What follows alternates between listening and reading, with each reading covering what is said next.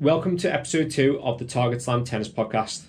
In this week's episode, I'm joined by my good friend and fellow tennis coach Gregor Bryden from Open Scotland. In this episode, we discuss Gregor's time living and coaching out in USA at the John Newcombe Tennis Ranch, and we also discuss his time at Stirling University, where he was part of the tennis squad and the Barmy Army, which is the GB Davis Cup cheering squad. So I hope you enjoy. Hello. Hello, Gregor. How are you? I'm doing well. How are you doing? Yeah, I'm good. Yeah, there we go. Good to see you. Good to see you too. Wow, you look very clear on your camera. My camera's very shaky. Yeah, it's my new iPad I got for Christmas. Oh, new technology. Well, good to see you. Performance, huh? Yeah, very high performance. Good to see you. Well, I thought a good way for us to get started with this podcast, seeing as we are both tennis coaches. I'm not sure if you've been on Instagram lately or not, but all over the Instagram, there are like videos of tennis players who've flown out to Australia for the Australian Open. Of course. And they need to quarantine for like 2 weeks before they're allowed to go out because of COVID. And they're all doing like mad training regimes from the hotel bedrooms. So obviously they don't have a tennis court. You see some of them doing like footwork, little drills on a cone, or some people doing volleys against the bedroom window and stuff. Yeah. So I just wondered what your like thoughts on that are, and if you think that is going to impact how they perform at the Australian Open. Well, it's I mean, we've all been going through the same kind of lockdown, you know. I personally haven't been doing the whole practice of the tennis, unfortunately. Although I do need to do your challenge you gave me just the other week. The push. I still got to try and beat the pancake challenge. Yeah. The pancake. Oh, the pancake or the push. Oh, the pancake challenge. Pancake. Yeah. I've got to get on that. But I think the record on that one might be 30. I think I got 30. No. I got 76, and the record is 78. Which I think one of my former students, Jay Hemmings, has the record on that one. That's right. So I guess you could say he did get the record, but I taught him. So in theory, you have the record. Yeah, I mean, it kind of adds up, you know. Yeah. Like you have the total. Yeah. Just so the listeners have got a little bit of context, so we're not waffling on. On Instagram, I tagged Gregor in a challenge. So you've got to do pancake flipovers. That's where you hit the ball on one side of your strings and hit it on the other side of your strings without the ball bouncing.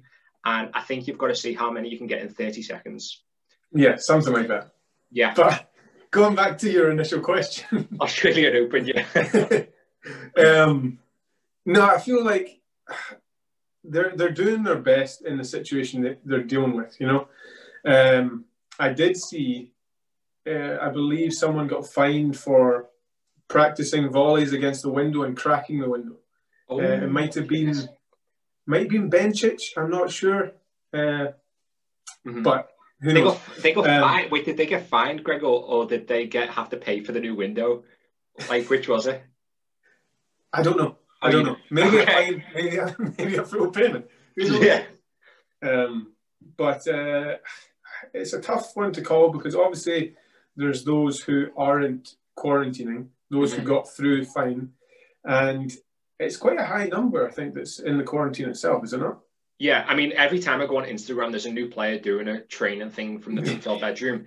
And then also I click on Instagram and I see like players who are out in Australia already, either because they're from Australia or because they must have arrived early and avoided the quarantine, who are like out on the practice courts, you know, hitting loads of balls.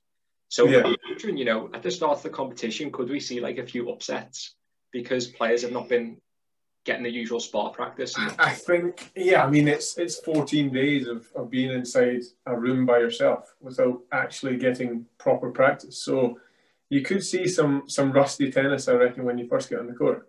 Yeah, you definitely could. Yeah. Because the thing is, you've got players like Djokovic, who he isn't quarantining. He was fine to get through. And you know that guy, he's always... Did he go early or did he... No, so the reason for the quarantine is because there was a few flights who had numbers of cases, and that's the only reason for the quarantine itself. Okay, I didn't know that. Yeah, it's only a specific number of people who have been caught up in the quarantine. Okay. I thought literally everyone who went in had to quarantine. No. It's due to I think there were 3 cases of positive COVID tests. So those flights, the whole flights had to quarantine. Okay. Right, Gregor. Predictions for the Australian Open this year. Who do you think is going to win it? It's a tough one to say. On the men's side, firstly, you've obviously got Dominic Thiem, who's just come off his maiden victory at the US Open. So it's hard to pass him up for a chance, being on hard court once again. But, I mean, you can't rule out Djokovic. The guy just seems to love it in Australia. And he's really pushing to get to the next level. You know, he's trying to pass Nadal and Fed. I'm not the biggest fan of the guy, but what an athlete, you know? Yeah, absolutely. I agree. I think Djokovic will win the men's side this year. I think he probably would have won the US if he didn't, smack the tennis ball at randoms. But slightly controversial, but I think Djokovic is going to go on to have the most Grand Slams in men's tennis. That's a good statement. Because is he on 17? Am I right in saying that? I think it is 17. Yeah, because he was only 2 behind Nadal before Nadal managed to get to the 20. Yeah, that's right. Yeah, and Nadal and Federer are both on 20 now, aren't they? Yeah. So Federer, I don't want to say finish because he could come back and win another Grand Slam. I'm not going to say that. But if he does come back and win another, I think Wimbledon is probably Federer's best bet. You know, he's getting older. His style of tennis does lend itself to faster surfaces, i.e. grass, Wimbledon. So that's probably Federer's best chance at winning another slam. And Nadal, King of Clay, is probably going to win I don't know how many more French Open. But I just think Djokovic, except the French Open, has got a good chance when he goes into all 3. And he is only 3 Grand Slams behind them. Yeah. And he is the youngest as well. He is the youngest. So, yeah, I think he's going to do it, I mean, he's not my favourite of the 3. He's probably my least favourite. But, I think he will go on to have that GOAT status. Yeah, it's true. Because he's always had that. He's always been wanting to achieve what Nadal and Federer have. Because they're loved by all. They've always been that way. It's like kind of the almost bromance between the two, And then he's just been that other guy who's been on the side. Yeah, he's the third wheel. Yeah, exactly. You've got a little love relationship, and Djokovic is just hanging out on the side as the third wheel. Right, what about on the women's side? Well, like I said, on the men's side, you had Thiem who just came off a victory. Osaka, again, great championship the whole way through. I think she's, again, just coming into her own. And there are obviously lots of women out there who are constantly fighting for the top spot. But she just seems to have something else, I think. And for a long, long time, she could be at the top of the game, winning countless slams, I reckon. What about yourself? She is class. I agree with you. I also think Osaka's going to win it. She is very, very good. And she just seems to hit such a heavy ball, like compared to the other women on the tour. She just seems to hit such a heavy ball, especially off a forehand. Like her forehand is mega, massive serve as well. So Osaka, maybe Barty as well though. Yeah, you can't rule her out. It's Australia, Yeah, Ash Barty. Yeah, home favourite as well. She'll have. Well, I was about to say she'll have the fans on the side, but she'll have the the people on the iPads if they do a virtual audience. Did you see that at the US Open? Did they do that? Yeah. Where they had like all the random screens of faces of fans. Like that was what the US Open was. Like electric screens or actual? Like it was a massive TV screen and it had all the different faces of people watching and celebrating. It was quite weird. Yeah. I mean, I can't wait till we're allowed to actually go back into a stadium properly again. If it's possible, Greg, we should definitely go to Wimbledon this year. If it is possible, you mean? Yeah. Yeah, I mean, if we're feeling up to, we can play, but definitely go as a fan and watch it if we're allowed to. Oh, it would be amazing. Yeah, I mean, I don't want to speculate as to whether it'll be possible by then, but if possible, we need to go. We have to go. Yeah. So, Greg, a little question for you. Who's the best doubles partner you've ever had in your tennis career? Oh, jeez. I mean, there's not even a competition to say who's the best. It was clearly yourself. Ah, what a moment! What a I mean, moment! what year was that? 2017?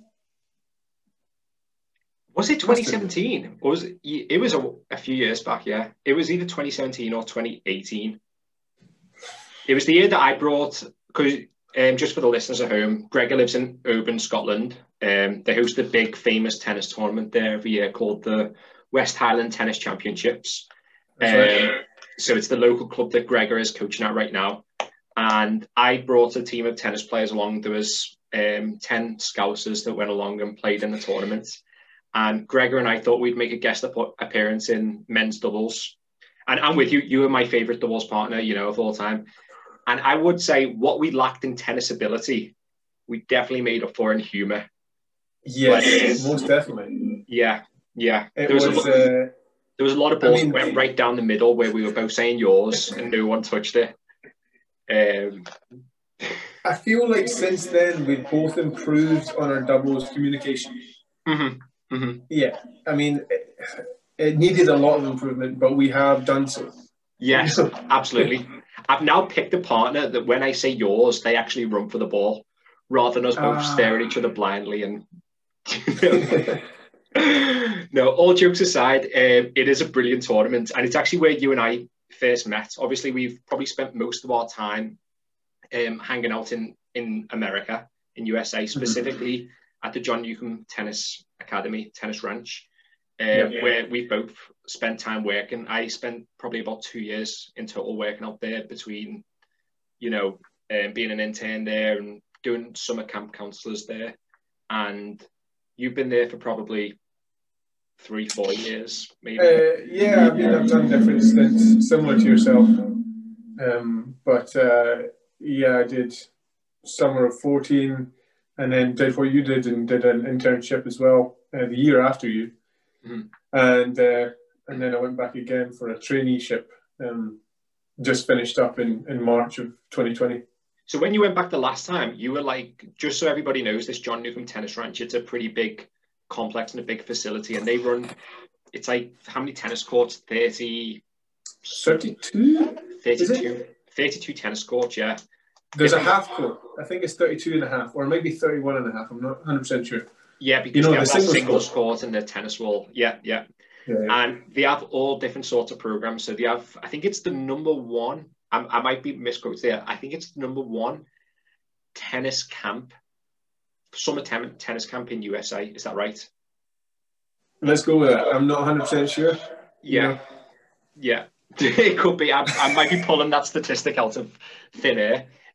So it's got a really amazing summer camp. And then they also have a year-round academy where players train. And I think a very high amount of them players go on to play college tennis as well, don't they? Yeah, it's. I think they have a 99% success rate for college scholarships. Jeez. So you'll take that stat any day of the week. Yeah, I mean, 99% is not a bad score at all. And I think in the past they've had some brilliant players there. They've had Lee Naugh trained there. She won the Australian Open for a period of time. Yeah. Leighton Hewitt. Did he train there? He did when he was young for a couple of years, I think. Yeah. I would just fact check all my facts as we go along here, Greg, because I'm saying these with a confused face.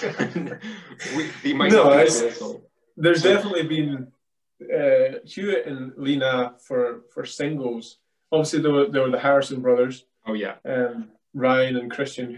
Christian's had a good few titles this year, or I think that's right. He's done really well. He has. He was because he was definitely on the rise, and then I think he's been battling against injury for a while. And and then this year, I think, last year he returned to playing tournaments, and I think his ranking has just been going up and up and up. So they've got loads of high quality players there, and then also probably you and I worked a little bit on the academy, but where we spent most of our time was on the adult tennis program, which it's a little bit different to British culture. So people go on tennis holidays. They go there for either a week-long program or they go there for a weekend. and we basically hang out with them. We coach them tennis all week. We have meals with them, you know, go to the bar with them and have a bacon butty with them. We we do all sorts of good fun stuff. So yeah, tell us a little bit about your last time you were there, like your experiences and what you were doing when you were directing. Yeah, so I went over in 2018, and I was on a 1.5-year visa, and I went over just as a ranch pro, as they would call us, and I was working under those who were in charge, those directors for the programs, and over time gained more experience and used my experience in the past year that I was over there to kind of grow in confidence. And from that, an opening came to me in the spring of 2019 to be a director for the adult program as well as for the summer camp. So yeah, with that, I was running the program alongside our good friend Adrian out in Nooks. Teriyaki, Ninja Warrior.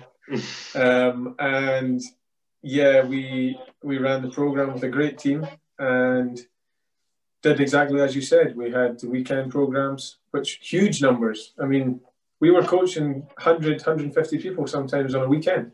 Insane. You know? It was insane numbers. Yeah. Yeah. It's very intense as well. I mean, you're on court, and it's not for the faint-hearted. You know, well, it depends. It depends which way you look at it. It depends which group comes along as well. Yeah. But yeah, I mean, you have a great time. You work extremely hard. Yeah, and since you've been back to Scotland, which you came back in because of the COVID pandemic. You had to come back a little bit early from your visa.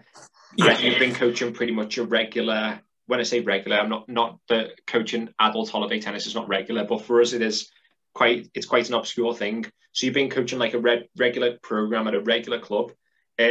What are the big differences between coaching holiday tennis and someone that you would see like on a weekly basis for private lessons or groups? What are the big differences? That's a good question. Firstly, the biggest difference with holiday tennis and what I do is the weather. Yeah. You know, the west coast of Scotland, you're expecting sleet, rain, snow, whatever it might be, you're just going to play in it. But you look at a holiday or a weekend or a week-long program, and it's a completely different approach to someone you would meet and see on a weekly basis. You've got to think, I'm giving this person as much information in such a short period of time. And it's almost, at times, it might be information overload.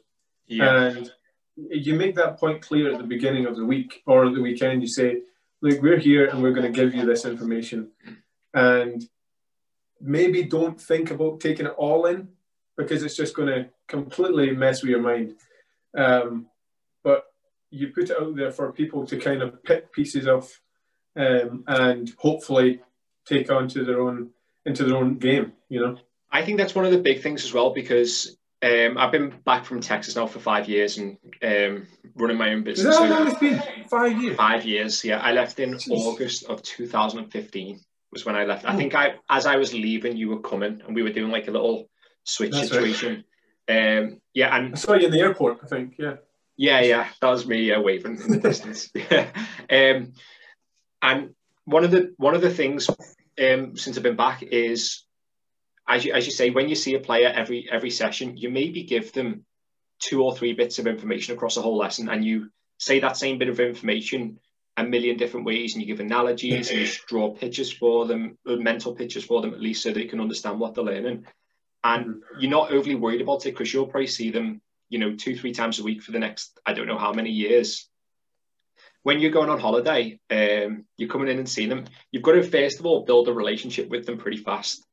Because as you know, like the coaching relationship, in order for you to listen to me as a tennis coach, we need to get along well and you need to trust me. And we need to have a good rapport essentially. And you've got to pretty much build up that rapport pretty fast. And you've also got to be able to give them a lot of information in a short amount of time. So I would definitely agree with you. That's one of the big differences between the... Yeah, you put it perfectly there. It's like, it's that the initial moment where you've got a group of 150 people and you're like, how do I manage to get to know everyone and get a connection with everyone? But by the end of the weekend, you know pretty much everyone. You know, like all the names somehow. Like your mind just gets most of the names in. Whereas on a person that you coach consistently, I mean, that's just one person. But you never ever remember the name, do you? That person you see every week.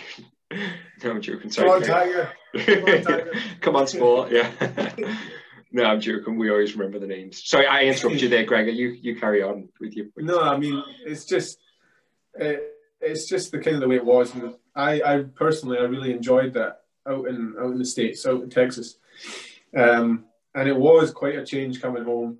I was doing more kids coaching. It's just the way it kind of works here in Oban, because there isn't the biggest club. It's really not the biggest club, unfortunately. And it's just lucky we have lots of other sports. But what we do have within the club, it's a good atmosphere, a good kind of family vibe. So everyone gives off the best that they can, and we have a good time with it. One of the big things for me, just on the Nuke situation, was it was almost, it felt like when I'd been coaching in England before I ever went to Nukes. I studied sport at university, and coaching was part of my degree. And also I was coaching at my local club, Palmerston, at the time. So I was quite familiar with, coaching, and still very early on in my coaching career. I was only 18, so it was nearly 10 years ago now. And it was almost like a perspective switch for me when I first went out there, because at least the tennis that I've been around was always quite serious. And, instruction was quite full on, and it felt not like it was life or death, but it did feel it was very serious every time you were stepping onto the tennis court. And then as soon as I arrived there, it felt almost like a different sort of vibe. There was almost like a fun vibe and a team vibe.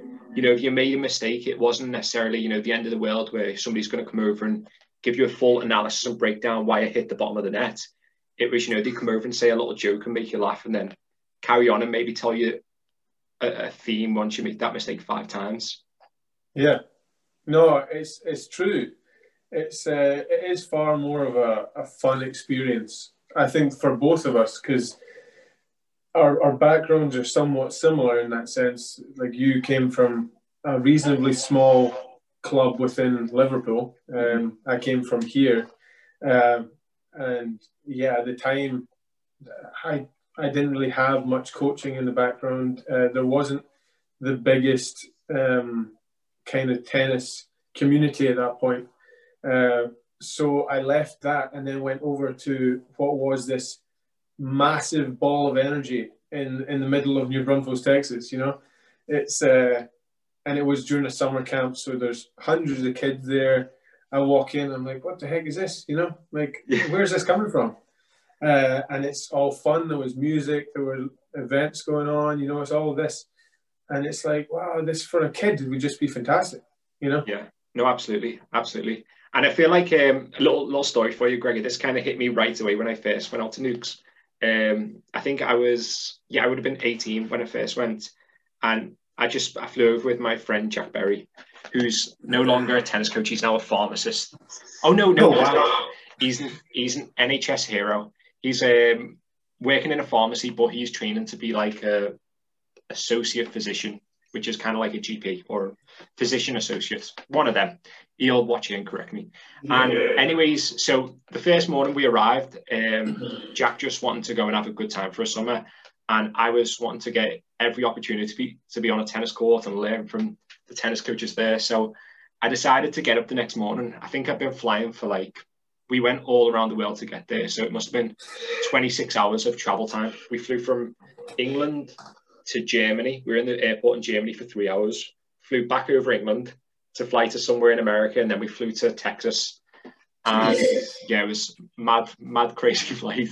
And, got to the accommodation that night. It must have been 11 o'clock, and I think I finally got to sleep at midnight. And I got told by one of the people in the room that I was staying that the next morning there was a 6 a.m. run for anyone that wanted to go. So I thought, all right, you know what, I'll do this. You only live once, don't you? So I got up, did the 6 a.m. run. I was very tired, and I walk up there, and there's about 20 people there, and I'm just kind of in a world of my own, trying to wake myself up. And then there's these two crazy guys stood there at 6 a.m. with more energy than I've ever had at any point in my life. One of them was Adrian, the guy that you were speaking about before, Teriyaki Ninja Warrior. And the other guy was Mitch, who's also Charles Mitchell Joyce, who's also an awesome tennis coach. And the first thing, and I actually remember this speech because it was a bit of a perspective switch for me, was they pretty much said, right, everybody here is tired. We've all got up at 6 a.m., but you've all done something brilliant by getting up at this time in the morning. And even though when you're on the tennis court, you feel like you're all playing an individual sport and everybody's playing for themselves, you want to feel like you're part of a team. And you are all a team together here. So when you run this morning, we're going to run 3 miles. I don't want you to run in silence and not speak to anyone.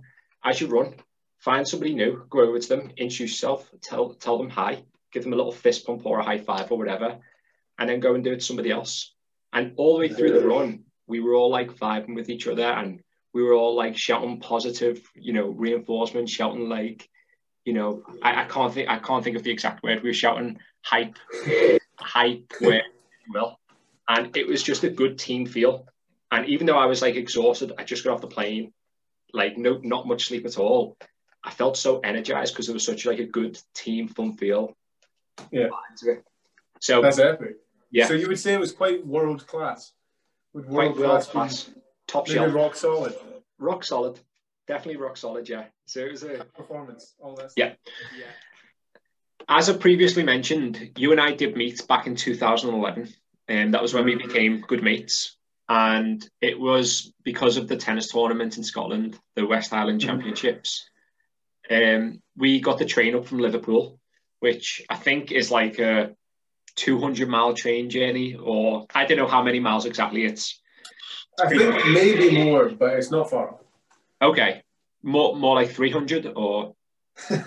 Maybe. I don't know. Who knows? Yeah. You've never measured the distance, no?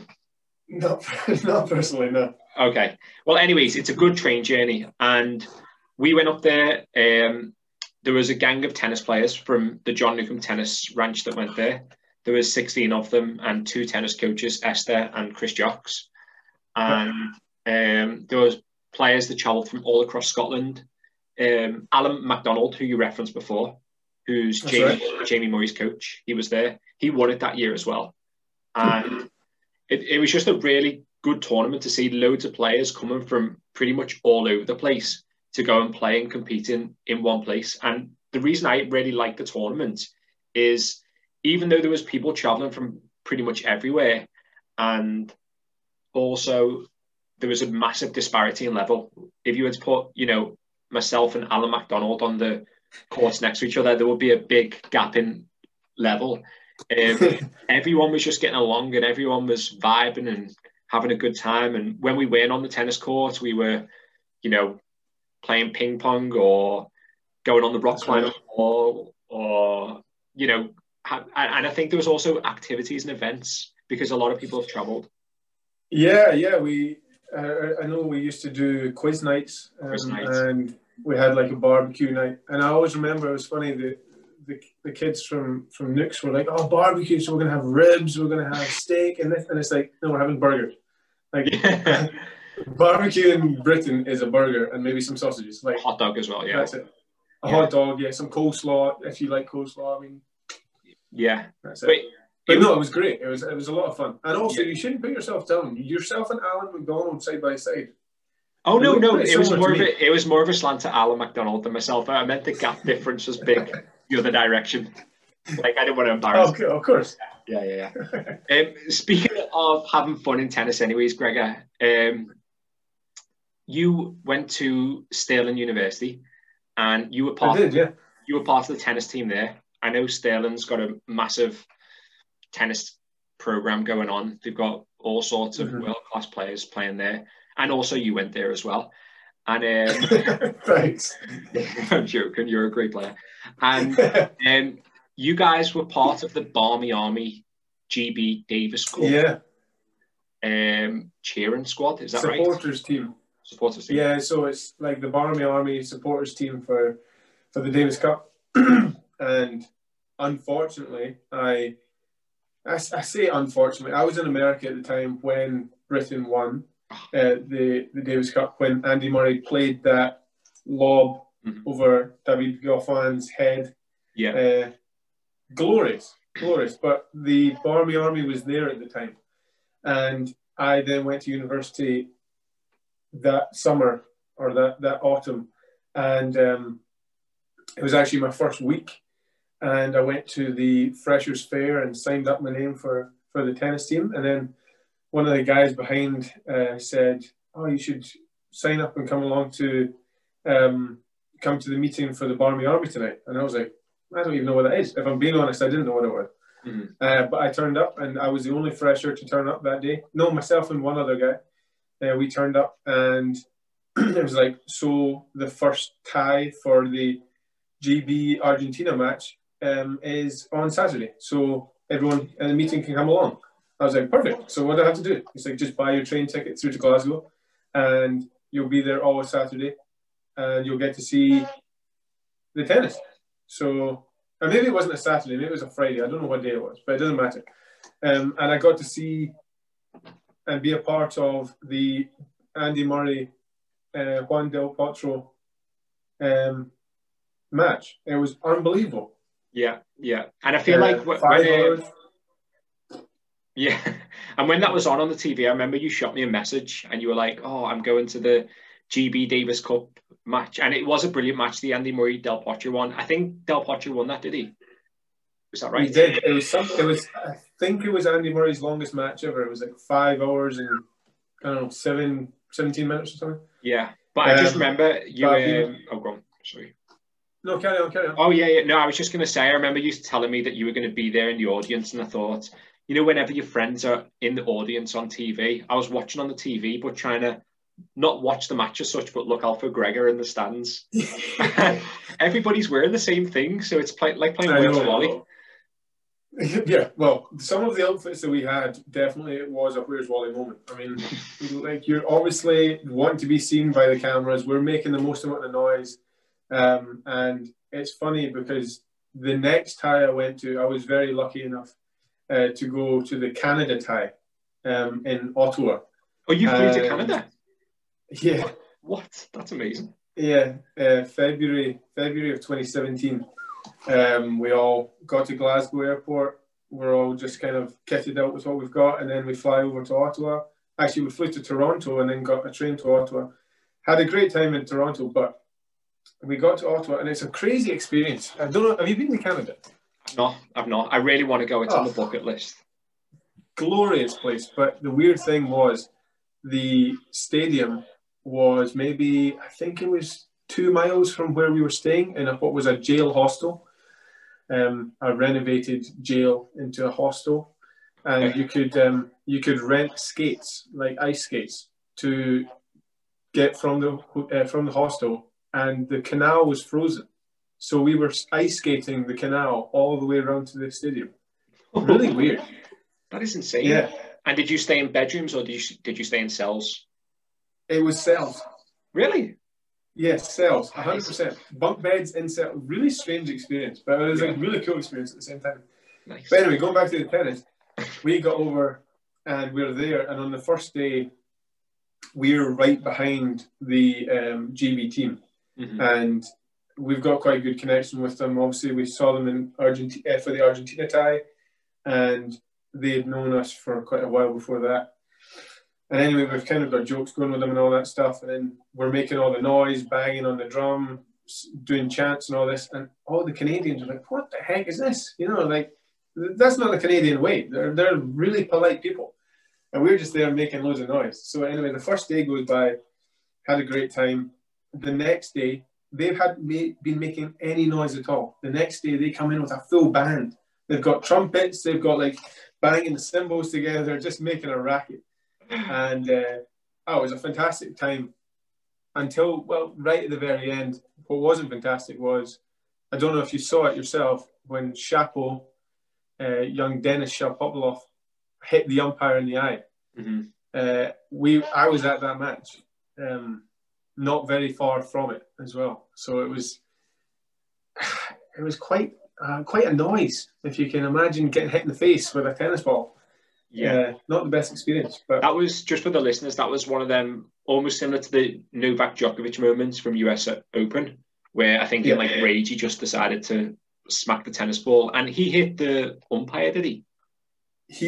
So if we're going to kind of compare it, Djokovic's one, he did hit it, but not with his full power into it. Yeah. This one, what Dennis did, he absolutely obliterated the ball. Oh my he God. was trying to go for the roof, like he was trying to go out of the building, and it hit the umpire right in the eye. It was, it's quite bad. Yeah, I can imagine. Jeez. Yeah, but I mean, at the end of the day, it was a really cool thing to be a part of for that Canada tie. After it, we got the win, and we were invited to eat dinner with the team at their hotel. And did you chat to any of them? Did you chat to any of the guys? Yeah, I was chatting to Jamie and Dom Inglot. They had their kind of own table. Mm-hmm. And then they came over and they were like, "Oh, we're leaving in the morning, so we'll catch you guys." And then I was chatting to Kyle Edmund and Dan Evans and Cameron Norrie at the time. He was there. He wasn't playing, but he was kind of coming up. So yeah, I mean, they're just genuine kind of nice guys. Yeah. So it was a good experience. A little bit of an off the cuff question then. So obviously our best British player, maybe he's on the, well, not maybe, he is on kind of the downward slope right now, which is Andy Murray, because of injuries and whatnot. Who do you think is our second best after Andy Murray? Who's our next big hope? I mean, right now it's Dan Evans. Mm-hmm. He's actually ranked number one, I believe. I think Kyle. I think Kyle's got the game. His forehand is just absolutely massive. Yeah. He just, unfortunately, at times he's just not been able to put it together. And he does have the weapons to take out the top players in the world. Just consistently hasn't managed to get there throughout the years. I'm with you. I think in terms of like actual firepower and weapons, Kyle Edmund has to be our second best. Like you mentioned the forehand. His forehand, he can go heavy topspin, but he can also really flatten it out and hit it like a bullet, can't he? And his serve, he's got a massive first serve. He's got a bomb. But having said that, Dan Evans, he's quite a big guy. Yeah, he's built, isn't he? He's built. He definitely does his push-ups at home. Definitely jumps on the pull-up bar as well. But Dan Evans, yeah. Well, do you know what? I've been during lockdown. I've been trying to do it every day. So I call it paying my taxes.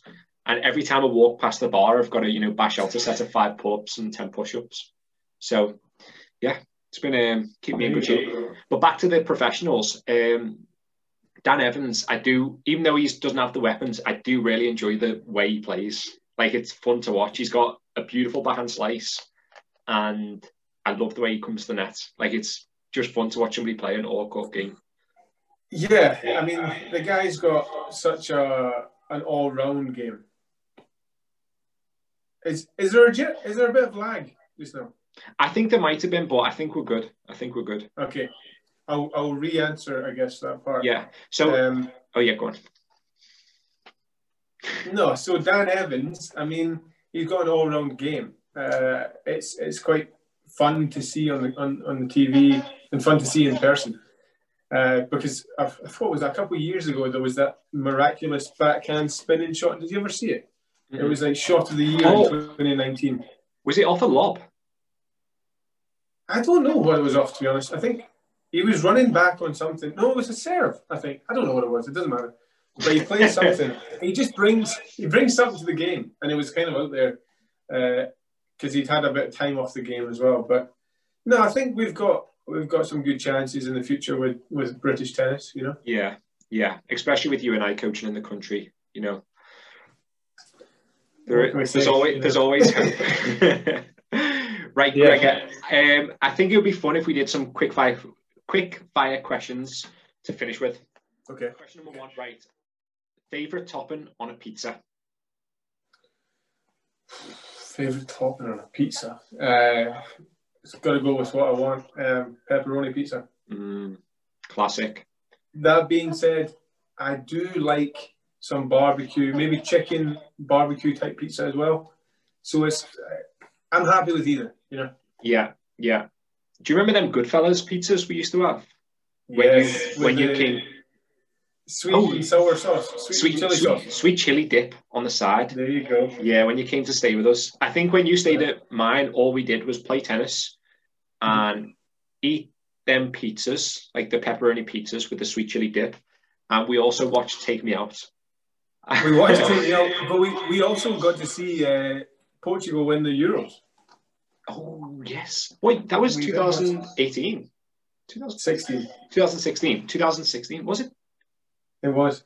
Oh my god, that is flown, hasn't it? It has. Right, question number 2. Actually, I need to say my favorite pizza topping. I like pepperoni as well. You can't go wrong with pepperoni and the sweet chili dip. Right, question number 2. You're about to play in the Wimbledon final. You're playing against Roger Federer, and it's 5 minutes until you walk out onto the tennis court. So you want to get yourself psyched and pumped. What is your go-to hype song? Go-to hype song. Well, what we used to do at uni when I was at Stirling, we would get hyped up to a few particular songs, completely random. "Bring Me to Life" by Evanescence. Never heard it in my life. God, it's so out there. I mean, it's completely different to what I would usually listen to, but for some reason, we would get massively hyped up to this. Or Hell Yeah, and it's the song that is with, there's a program, Blue Mountain State. Okay. We would listen to that, and it's 2 songs, and they're just so random, but it was hyped to the maximum. And you just come out on court, you're just ready to go. It was like a light switch moment. You kind of relax. Once you hear that song, you're in the zone, ready to go. That was it. Nice. My hype up song was pretty cliche, but "Lose Yourself" by Eminem. You got to go back to the roots, back to when I was on the streets, and it takes me back to the days. I'm joking. I was never on the streets, but it definitely gets me in the zone. Right, final question, Gregor, before we finish. So, when we are allowed to travel again, where is the first place that you are going to visit? Oh, well, after coming and visiting yourself, of course. I'm thinking Australia. Australia is a great place. I've always wanted to go. Got some really good close friends over there. Boys. And, just the sun. It just attracted me into that kind of place. What about you? I mean, I would be well up for that. Coming along to here, then flying out to Australia and hanging out with our mates from Getzer Tennis and Nelson, and hopefully some of our mates can go. But before I go to Australia, I said it last week on the podcast, Texas. I'm going back to Texas. I can't wait to go back. It's been, well, for you came back last March from Nukes, yes. Right? I was last there in summer of 2019. So it's coming up on 2 years now, and that's far too long. So I'm going to get back out there and see all my friends and get on the tennis court. I won't be far behind you. I won't be far behind you at all. You'll be coming as well? I'll be there ASAP. After. Good times. Well, Gregor, thank you so much for joining me on the podcast. It's been a pleasure. Yeah, and I'm sure we'll have you on again at some point. Yeah, thank you very much for having me. Keep going. Cheers, bro. I'll see you soon. Cheers. Bye. Okay, all the best. Bye-bye.